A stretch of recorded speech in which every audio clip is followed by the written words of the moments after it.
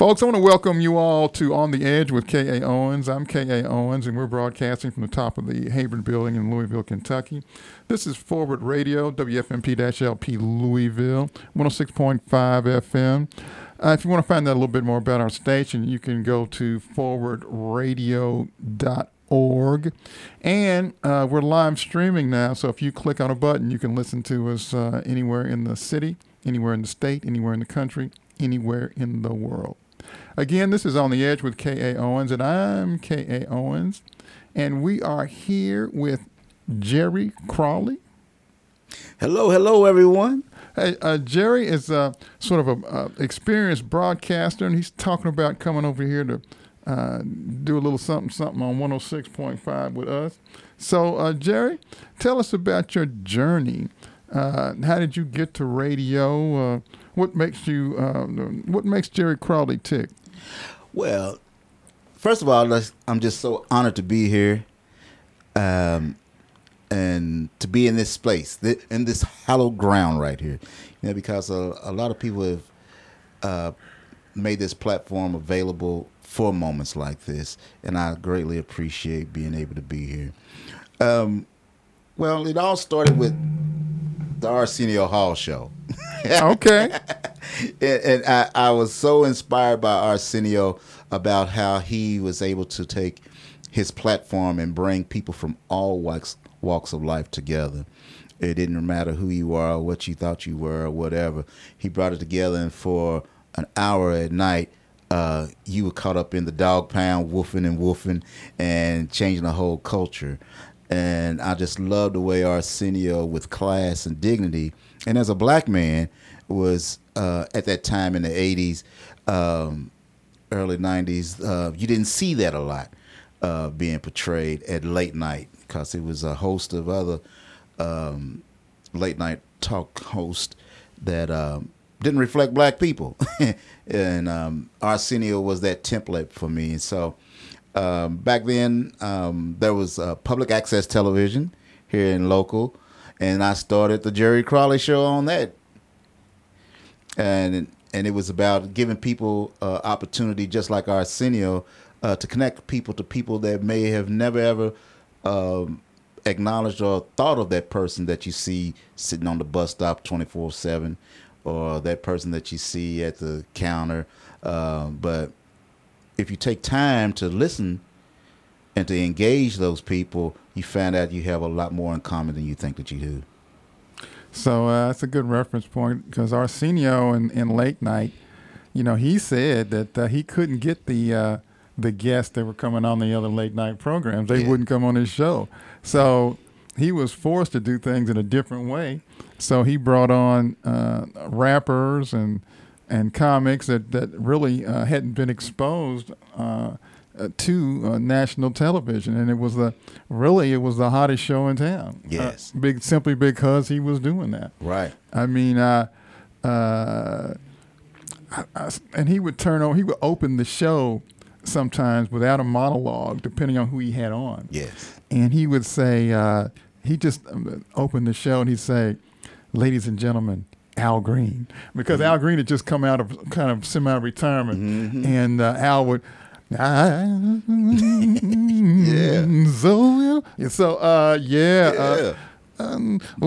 you want, all right. And then he brought on one of the hottest. He let MC Hammer take over the show. Yes. Back when MC Hammer had the balloon pants. Yes, can't touch this. Yeah, there you go. And then who did he let? He let Two Live Crew come on and take over the show. Oh, yes, he did. So, and people had never seen anything like that on TV before. Never. you know. And so he let them take over the show, and the Two Live Crew would be roaming up in the audience, and so people haven't seen that. You don't see Two Live Crew roaming up in the audience on the Tonight Show. You didn't see that. Didn't see it at all. And with that said, it just broadened a lot of those brands, and it broadened, like you said, with Al Green. It brought a new fan base introduced them to a new fan base that it had, and like you said, a lot of artists didn't need introduction, just by the name alone, like when Prince was on there. It just was amazing, just amazing to see what he could do. And so and so I remember a time on there,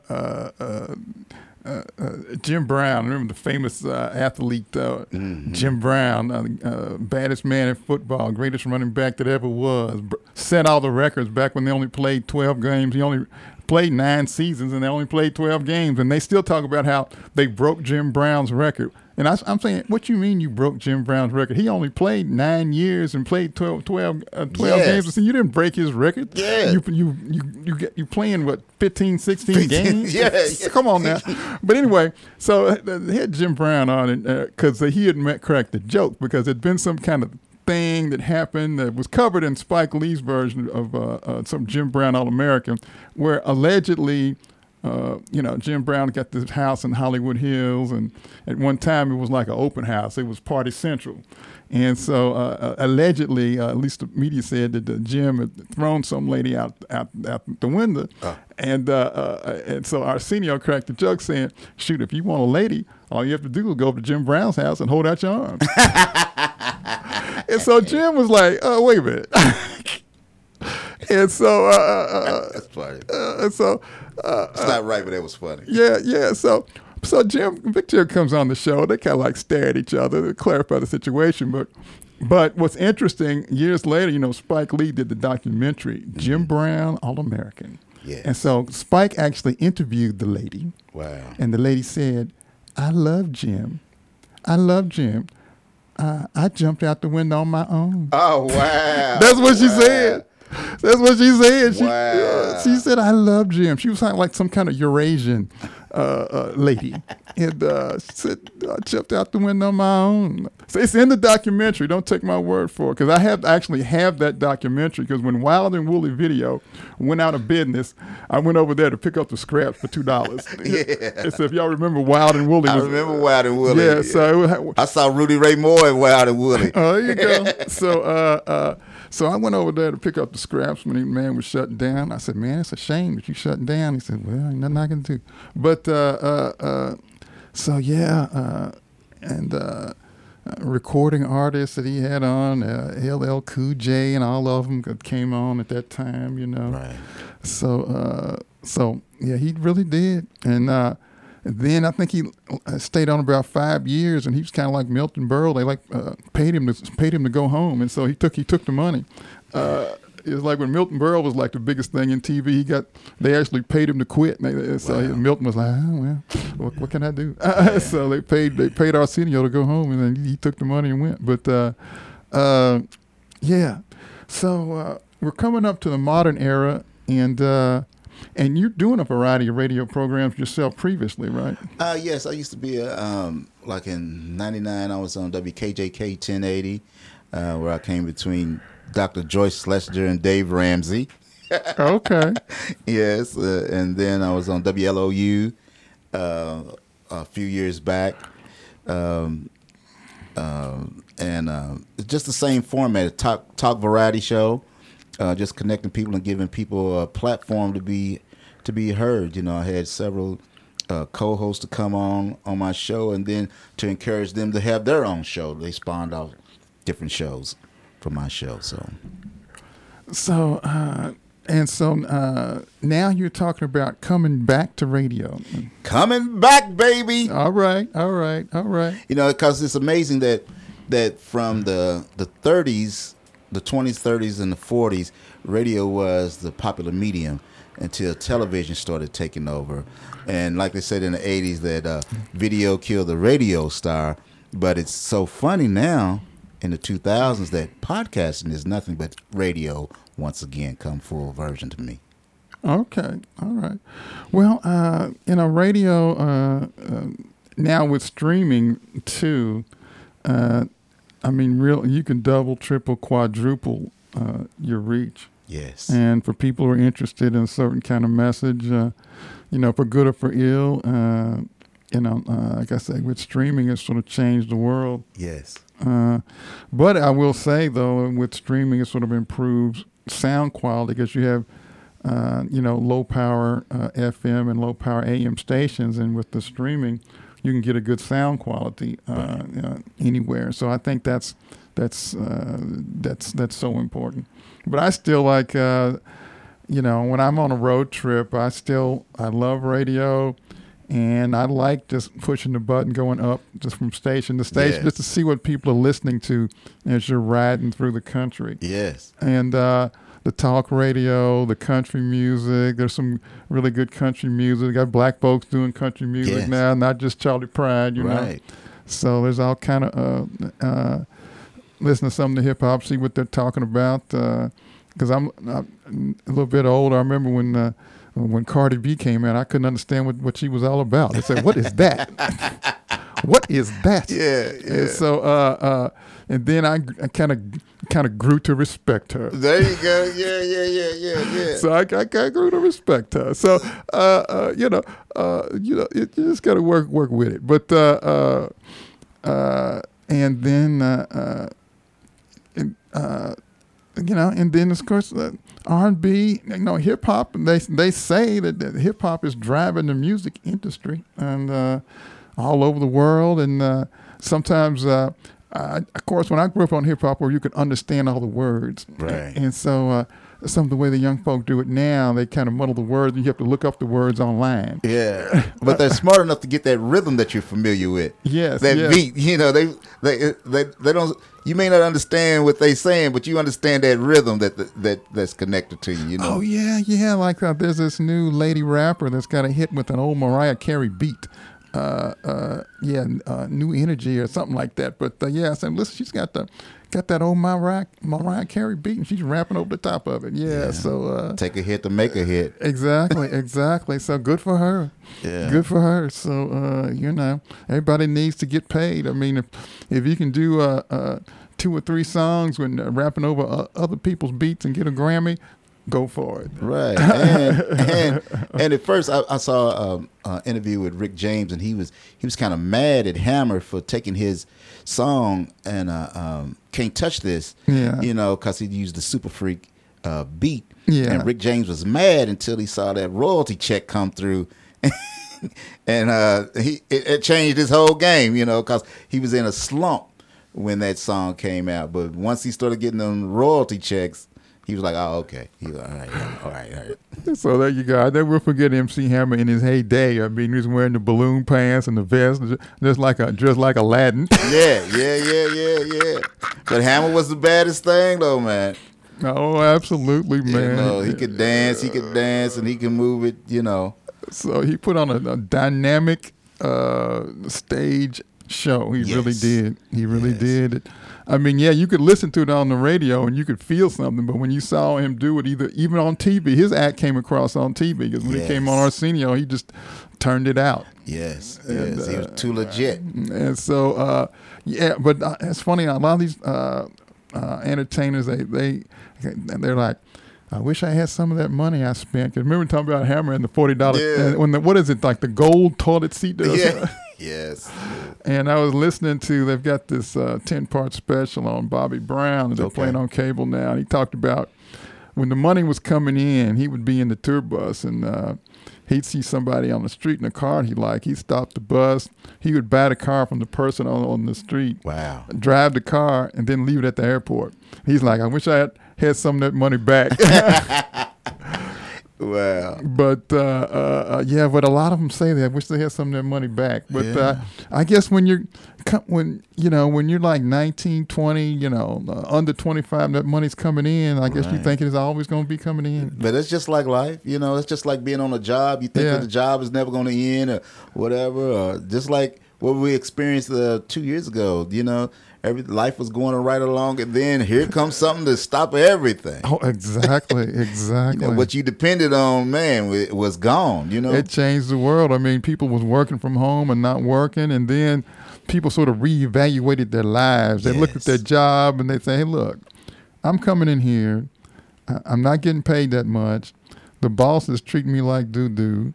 I can't get the hours I work. why am I doing this? Right. And the business community saying, wait a minute, y'all got to come on back and work, and say, look. And then the business says, it's a labor shortage. No, there's no labor shortage. It's just America has been underpaid since 1977. And from 47 to 77, wages and productivity went up together. And then in 1977, productivity went up, but wages stopped going up. They started offshoring the jobs, sending the jobs overseas. The big companies said, well, we don't want to give out defined benefit pensions anymore because it costs us too much. Right. We want to give people 401ks. Yes. You can't have a defined benefit pension. And we need to get rid of the unions. Yes, and what we're going to do, instead of giving one person a 40-hour a week, we're going to, we're going to, make everybody work 25, 30 hours with no benefits. And so everybody going to have to work 2 to 3 jobs. And so that's what happened. So there's no labor shortage. It's labor is disgusted. That's what labor is frustrated. Labor is upset. Right. And labor is leveraging. Yes. And so people at Starbucks saying they want a union. There's even doctors saying they want a union because the hedge fund managers bought, buying up the insurance companies and the hospital companies and these huge doctor practices. Like a lot of emergency rooms are actually staffed by companies that provide emergency room doctors. And the emergency room doctors saying they're not getting paid enough, they think they need a union. So whenever you have these folks that don't really create anything, whenever they take over, they want to use their math skills that they learned in the MBA program to try to nickel and dime everybody. Yeah.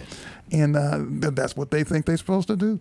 And so that's what you got an MBA for, isn't it? So you could nickel and dime the employees. That's what they think. Wow. And so then people get upset. People get upset. And upset they should be. Yes. And so, as I said, the reason Hillary lost the campaign is because she never realized that white people was upset. Because all the white people she knew were doing well. Yeah. She didn't realize that the vast numbers of white people in the country that were unhappy. And the two people that did were Bernie Sanders and Donald Trump. And so I remember during that time, I pay attention to things. White people actually said out loud that they were either going to vote for Bernie Sanders or Donald Trump. And MSNBC didn't believe them. They didn't believe them. I believed them. Yeah. They said it. They're looking out at you saying, that I'm not happy and somebody needs to do something. And so of course, I'm not sure that the something that Donald Trump gave them was what they expected, but, we'll see how that plays out. Next thing you know, you got January 6th. Ooh. Next thing you know. So it's, step by step. So, but yeah, we're going back on a lighter note. Sometimes I was watching this, the whole Bobby Brown thing. Bobby Brown, he started New Edition, then he got voted out. Right. He started getting voted out of the group that he started. Yeah. And so it just... Yeah, I think that also happened to Steve Jobs. Well, there you go. It's just like Frankenstein, the Frankenstein monster, like we was talking about earlier. You created Frankenstein, created a monster, then the monster took over. There you go. There you go. So yeah. Then of course but the label kept Bobby. So you had New Edition and Bobby on the same label. Bobby does one album that sells 300,000. Then the next album, he's like selling 1 trillion. Next thing you know, he's like the king of the world. And like there was a period of time when he was like like you said, the king of R&B. Well, he had as they said, he had kind of the hip hop street flavor, plus he could do R&B and dance too. Right. And so he had the hip hop attitude, in more ways than one. Right. And sort of took over the world for 15, 20 minutes. Man, made his mark. And so, yeah. So, folks, we're broadcasting from Louisville, Kentucky, and just a very few weeks. Was it Derby Day that New Edition and Janet Jackson were on the same bill. Same bill. Yeah, Yes. yeah. So that's just shows you how things come around. But yeah, so here we are. Folks are trying to get back to normal, and the concerts and the derby and the sporting events, that kind of shows you folks trying to get back to normal. Mm-hmm. But then again, we're trying to get back to normal, but they just announced, we're coming up on losing 1 million people to COVID. Yes. In the United States of America. See, it's coming back. And so, but what's interesting, we lost more people from COVID than in all the wars put together. My Lord. All of them. Civil War, World War I, II, Spanish-American War, Vietnam, Korean War, all of them, Iraq.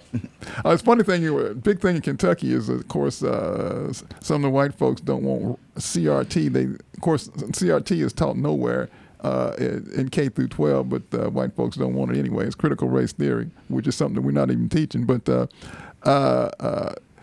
it's funny how history is taught. In Canada, they teach that the United States invaded Canada 5 times and got beat 5 times. Wow. Wow. That's the way they teach it.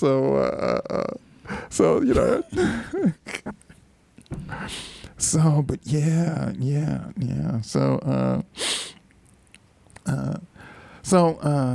Some people are trying to get back to normal, but we just don't know. But what is normal? Yeah. What is normal, and I think a lot of people are searching for that, first of all, within themselves. I think 2020 had a lot of that because you had to go inward. You were so isolated that you had to go deal with yourself.